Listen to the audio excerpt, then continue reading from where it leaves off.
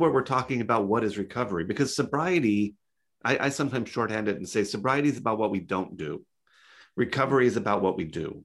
And so if we have a relapse, the relapse itself is a sobriety issue. What do I do after that is really recovery.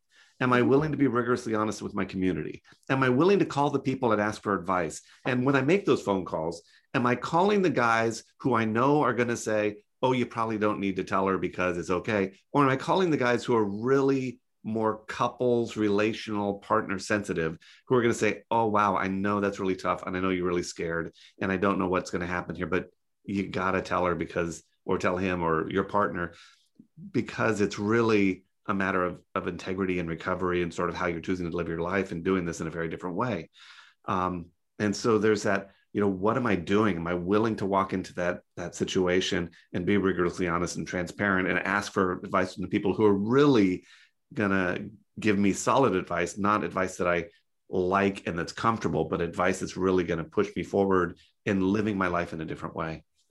Tim, I love that different definition. Did you come up with that? Sobriety is what you don't do. Recovery is what you do. I would love to take credit for that, but I know I heard it from somewhere else before. I like that definition a lot. Yeah, because I think sometimes people come into at least on the addict side, they'll come into my office and that's what they're focused on. What don't I do? But it's like, don't think of the pink elephant in the room. If I'm not thinking about the pink elephant in the room, what am I thinking about?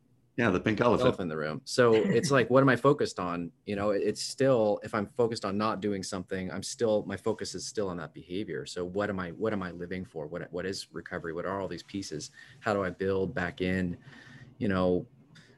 affirmations and healthy intimacy with my partner and with, other relationships? And how do I reach out to other people instead of isolating or doing, all those other kinds of recovery moves? So I love that too. I think it's a good distinction.